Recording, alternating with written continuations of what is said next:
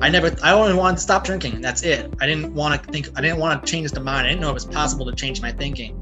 But because of this program, because of God, because of people like yourselves, I didn't know it was possible to be this positive about myself, to love myself this much. That's what AA has given me. Like half measures should avail us half. Quarter measures should avail us a quarter. 3/4 measures should avail me 3/4. But it's not the case. It avails us nothing. But full measures avail us more than we ever could have asked for. Welcome to the Daily Reflection Podcast with your hosts Michael L. and Lee M. This is a show where we provide experience, strength, and hope through interviews with members of the recovery community. The show is not affiliated with any 12-step or recovery program, although you may hear them mentioned throughout the course of an interview. Morning, Lee. How are you? Good morning. I'm great. It's February 24th, and we have a special guest with us this morning. Oh, who have we got? We've got Quinn P. from Reston, Virginia, and he's here to talk to us about a thankful heart. Fantastic. Well, Quinn, welcome to the podcast. It's great to have you on the show. Thanks for having me, guys. Really excited to be here. Well, we start the show in the same way. We ask the guest to read the daily reflection for the day. Would you help us get started? Absolutely. I'm Quinn. I'm an alcoholic. Daily reflection, a thankful heart.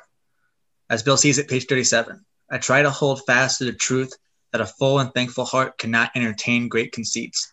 When brimming with gratitude, one's heartbeat must surely result in outgoing love, the finest emotion that we can ever know. My sponsor told me that I should be a grateful alcoholic and always have an attitude of gratitude. That gratitude was the basic ingredient of humility. That humility was the basic ingredient of anonymity. And that anonymity was the spiritual foundation of all our traditions, ever reminding us to place principles before personalities. As a result of this guidance, I start every morning on my knees, thanking God for three things. I'm alive, I'm sober, and I'm a member of Alcoholics Anonymous. Then I try to live an attitude of gratitude and thoroughly enjoy another 24 hours of the AA way of life. AA is not something I joined, it's something I live. Wow. Yeah. So how does that resonate with you? What does it mean for you in your recovery? Yeah. When I really first came into AA, one of the older guys, one of the old timers, used to always tell me an ungrateful alcoholic's not a sober alcoholic.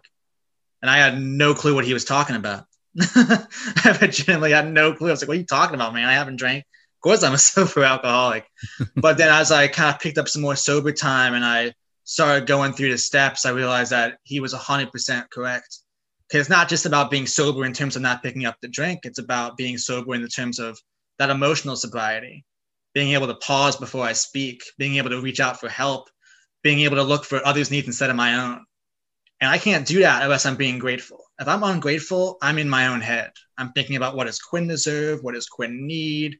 What makes Quinn happy right now? Looking for that instantaneous gratification. I'm still not emotionally sober, but when I'm grateful, when I'm really thinking about the little things in life that make me happy, the little things in life that I need to be grateful for, it allows me to be there for others and be sober in that true sense of the word. So yeah, that's what it means for me right off the bat.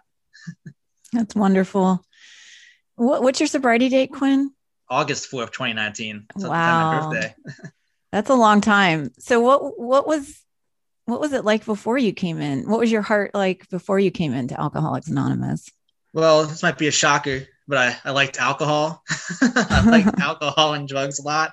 I tell everyone, when I was a kid, I had nothing really to blame my alcoholism on. I had loving parents, I had friends, but I always felt always on the outside a little bit, always on the outside looking in. I kind of imagined my life like I was on a ladder, either above me or below me on the ladder. And I was looking for it. I was like, this person's cooler than me. This person's smarter than me. This person's not as cool as me. And I kind of always looked at my life on the ladder. And I'm sure you guys can probably understand that. That's really exhausting.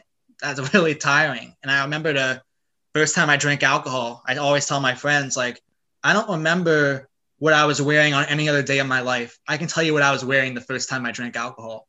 That's how important that day was for me. It was such an important day because all those anxieties, all that comparing myself, all that exhaustion is melted away. And I was talking to people, I was connecting with people. And from that moment on, I remember telling myself, I see what the hype is.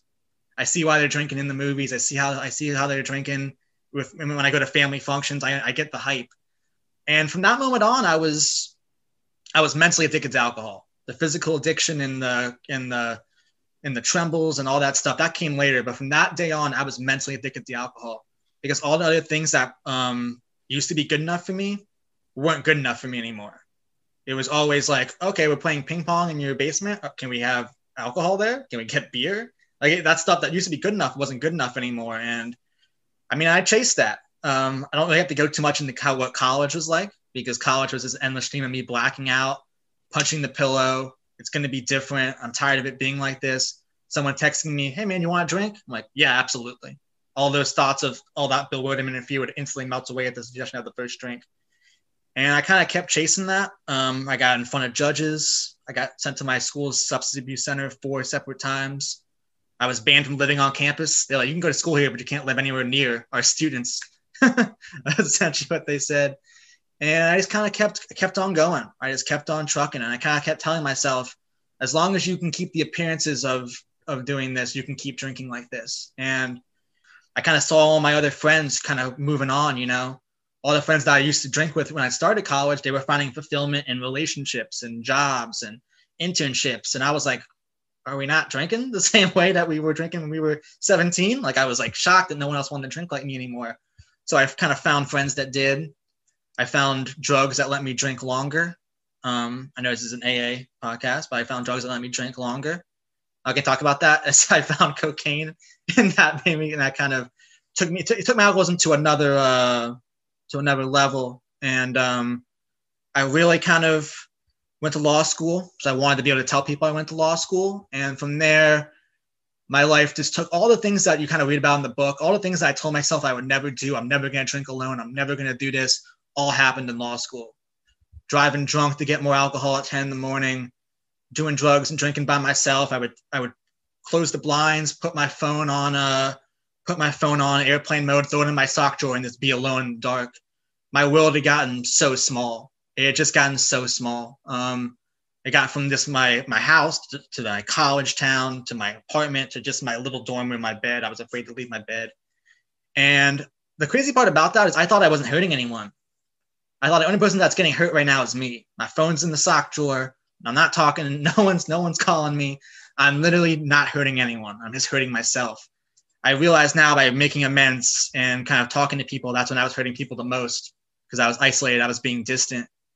And I can honestly say that 3 separate times in 2019, I thought to myself, it can't get worse than this.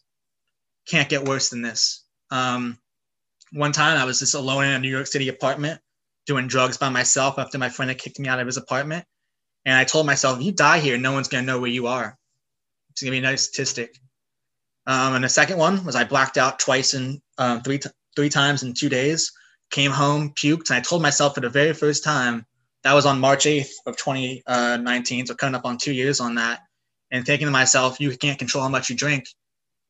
You can't control it. You didn't want to black out and you did.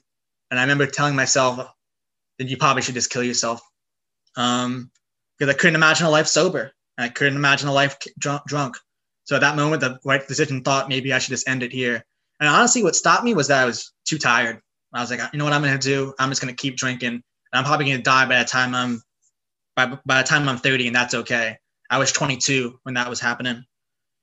And so then I kept drinking. I kept drinking like that. My family didn't know what to do with me. I would tell my friends, I'm going to die, guys. I've accepted it. I'm not sure why you haven't. They would cry. I'm like, why is this person crying?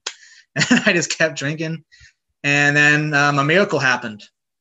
I woke up after finishing a bottle by myself. I told myself I'm only going to have enough of the bottle so my mom doesn't know I've had any. The bottle ends up finished. And then I wake up and my heartbeat won't stop. I can't breathe. I feel like someone's sitting on my chest. So at 6 a.m. on that Sunday, I'm like, I'm going to the hospital. I go to the hospital. I think I'm only going to be there for 3 hours. I tell the doctor, the first time I was ever honest with a medical professional about my drinking, first time I was honest with anybody about my drinking, I said, every time I drink, I black out. And I can't control how much I drink. And I'm scared. And the doctor looked at me and said, this is alcohol withdrawal. And we think you're going to go into a seizure. So we're going to take you to the ICU. I was in the ICU for 3-4 days.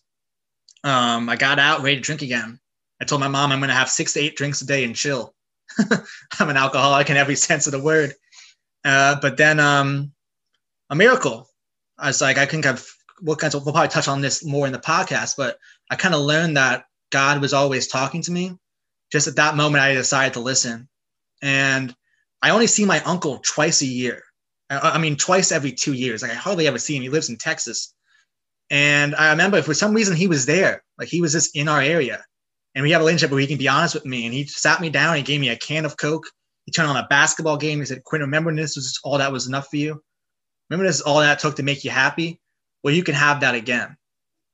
And for some reason, I believed him. I believed him. And I remember I was staring at the wall, a white wall. And I remember thinking at one moment I'm going to drink again. There's nothing you can do to stop me. And the next minute I'll do anything to get sober. And I'm happy to report that that's over 18 months ago. That desire to not drink that day is the exact same desire I have not to drink today. And yeah, that's a little bit about what it's like in a nutshell. Wow. Oh, that's a great story. And I'm so glad you made it. You know, a lot of people don't. It's a scary thing. Tell me a little bit about how you grasp this concept of gratitude, and does it come easy for you? Is it always easy now that you're sober to find gratitude? Yeah, I'll say it does not come easy for me because at my core, I'm an alcoholic. At the core, I'm thinking about what does Quinn deserve? What does Quinn want? What does Quinn need? And that's why when you talk about in the big book that we have a daily reprieve from alcohol, we have a daily reprieve from my alcoholic self. You know, I have a daily reprieve from my mindset of always thinking of what does Quinn get from the situation, not what can Quinn give from the situation. And so what I mean by it doesn't come easy for me is I have to put in this work. The same work that I have to put in to keep me sober is the exact same work that I need to put in to keep me grateful. I have to be reaching out to other alcoholics. I have to be going to meetings. I have to be hearing from you. I have to be reaching out to newcomers. I have to be working with newcomers. I have to constantly be vigilant. Like, am I not happy for this person's success right now? Like, am I starting to compare myself to others? Let's do some inventory. Let's do some 4-step inventory. So it's not easy. And I'm kind of happy it's not, because my dad used to tell me, like, nothing worth having in life comes easy. And so gratitude is something that's 100% worth having. It's 100%. It's kind of a necessity, really. And so it's one of those things that I'm happy to put that work in, because that's one of the things you put in a little bit of work, the gifts are tremendous. So it sounds like you're saying, you know, to cultivate an attitude of gratitude, it involves fellowship, it involves the program, the steps, and working with newcomers. I'm curious, where do you find newcomers? Yeah, I guess it's a little bit harder these days. A little bit harder. The answer is they're honestly just as easy to find, I think. I go to a lot of Zoom meetings, 5 to 6 meetings a week, and there's always a guy that I haven't seen before. Sometimes they're so courageous, they're stronger than me, but they'll reach out and be like, "This is my first meeting here. This is my second meeting. Trying to build a fellowship," and I'll always chat them. I'll be like, "Hey man, here's my number, here's my name." If they're a younger person like me, I'm like, "Hey man, I know how tough it is to get sober, younger in sobriety. Please feel free to reach out." And the best time is just they'll send me their number, and so I can kind of get on that cadence right away. Sometimes newcomers don't want to text you right off the bat. I don't blame them. I didn't want to text people right off the bat. But yeah, that's sort of how I find them. Service opportunities. A good friend of mine, he works at the Salvation Army. He gave me an opportunity to speak at the Salvation Army, to lead a meeting there. And that was an amazing experience. Talk about gratitude. My problems are trivial. I have problems in areas of my life I didn't used to have areas. And so that's a great way to have gratitude. It's a great way to meet new people. And so always putting yourself out there. It's easier for you to reach out than it is for the newcomer to reach out. So that's how I look at it. That's great. So the daily reflection says that I start every morning on my knees, thanking God for 3 things. I'm alive, I'm sober, and I'm a member of Alcoholics Anonymous. And actually, I think Mike just wrote a great article posted in the Facebook group and on the blog about morning routine. It's a great read. Everyone should read it. How does gratitude fit into your morning routine? Yeah, that's a necessity. That's 100% a necessity. Because before, like I can honestly say I prayed every morning, but I can't honestly say that I prayed the first thing every morning. There have been mornings where I've woken up and like I gotta scroll through Twitter. What's going on social media? And those days stink. Those days are my worst days. Is when I'm putting prayer second or third on my list. For me, I have to get in the prayer right off the bat. As soon as the alarm goes off, click, get on my knees right off the bat. And I thank God for the three things that I mentioned in daily reflection. Every morning, I think, God, thank you so much for keeping me sober of all drugs and alcohol yesterday and today. Thank you so much for allowing me to draw these sober breaths. And please keep me sober. Please keep me sober. Please keep me grateful today. And I say that prayer every single day. Then I pray for my loved ones, give them everything that I wish I had, grant them health, prosperity, and happiness. And from there, that just puts me in the right mindset. I do that. I brush my teeth. I read pages 83 to 88, which is the required reading daily from my sponsor. It's long. sometimes I'll kind of trail off reading it, and I remember I'm still reading it because I've read it so many times. My memory knows what's coming, even if I'm not looking at the book. But I'll read that. I'll try to meditate. I'll be honest, that's not something that I'm doing as well right now. It's on my nightly inventory every single time, and my sponsor tries to hold me accountable on it. My old sponsor used to tell me that meditation is not extra credit, and so I need to stop acting like it's extra credit. And so that's something that. But when I have been getting in that meditation, it's just like full circle. Praying is talking to God, meditating is listening to God. And that's really my morning routine. After that, I usually eat a banana, and then it's ready to start the day. But right off that bat, I have to pray right away because, it's not possible for me because, I wake up every morning of untreated alcoholism. I wake up every morning a little bit irritable, a little bit restless, a little bit discontent.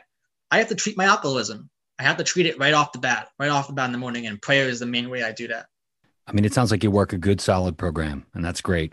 And it's a wonderful thing to wake up free. I know that feeling.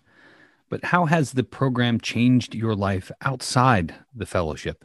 Yeah, my sponsor always tells him that I can judge the quality of my life by the quality of my relationships. And my relationships are so strong today. I need to find some wood to knock on. But my relationships are so strong today. I didn't know it was this possible to have this positive relationship with my mom. My mom and I have never had a solid relationship. We're too similar.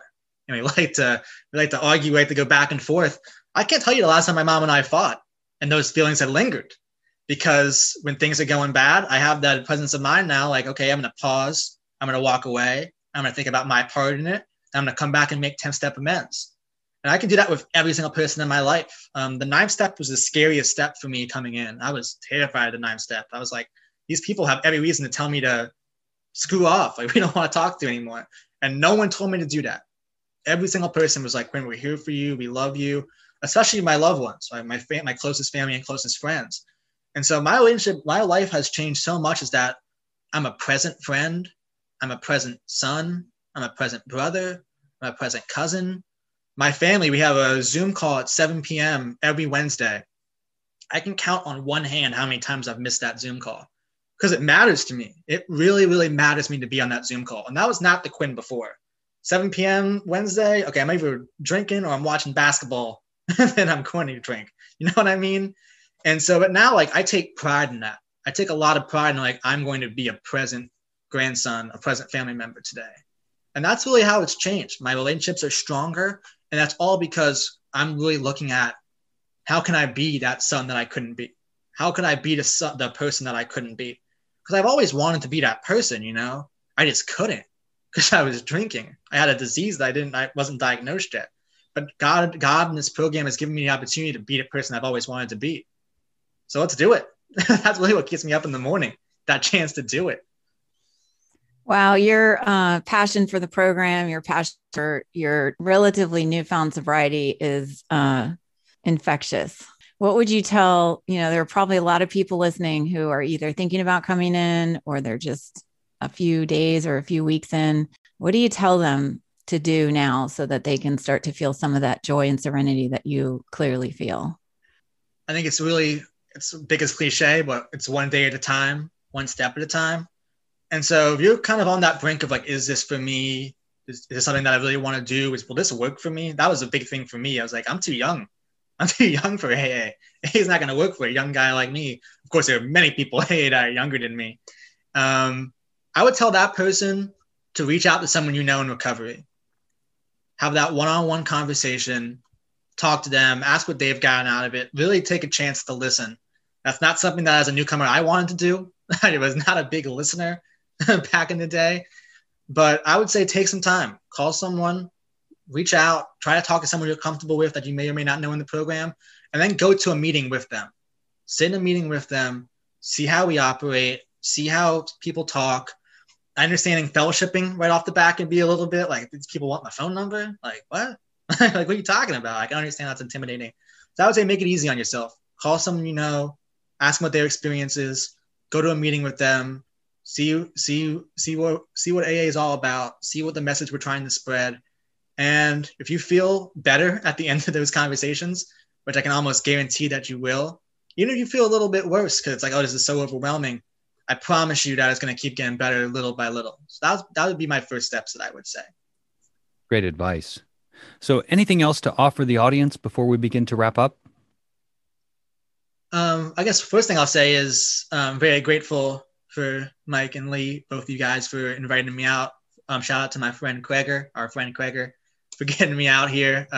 Grateful for you guys for having me out. And I guess the only other thing that I'll say, there's a guy in my home group that always talks about how much it stinks that half measures avail us nothing.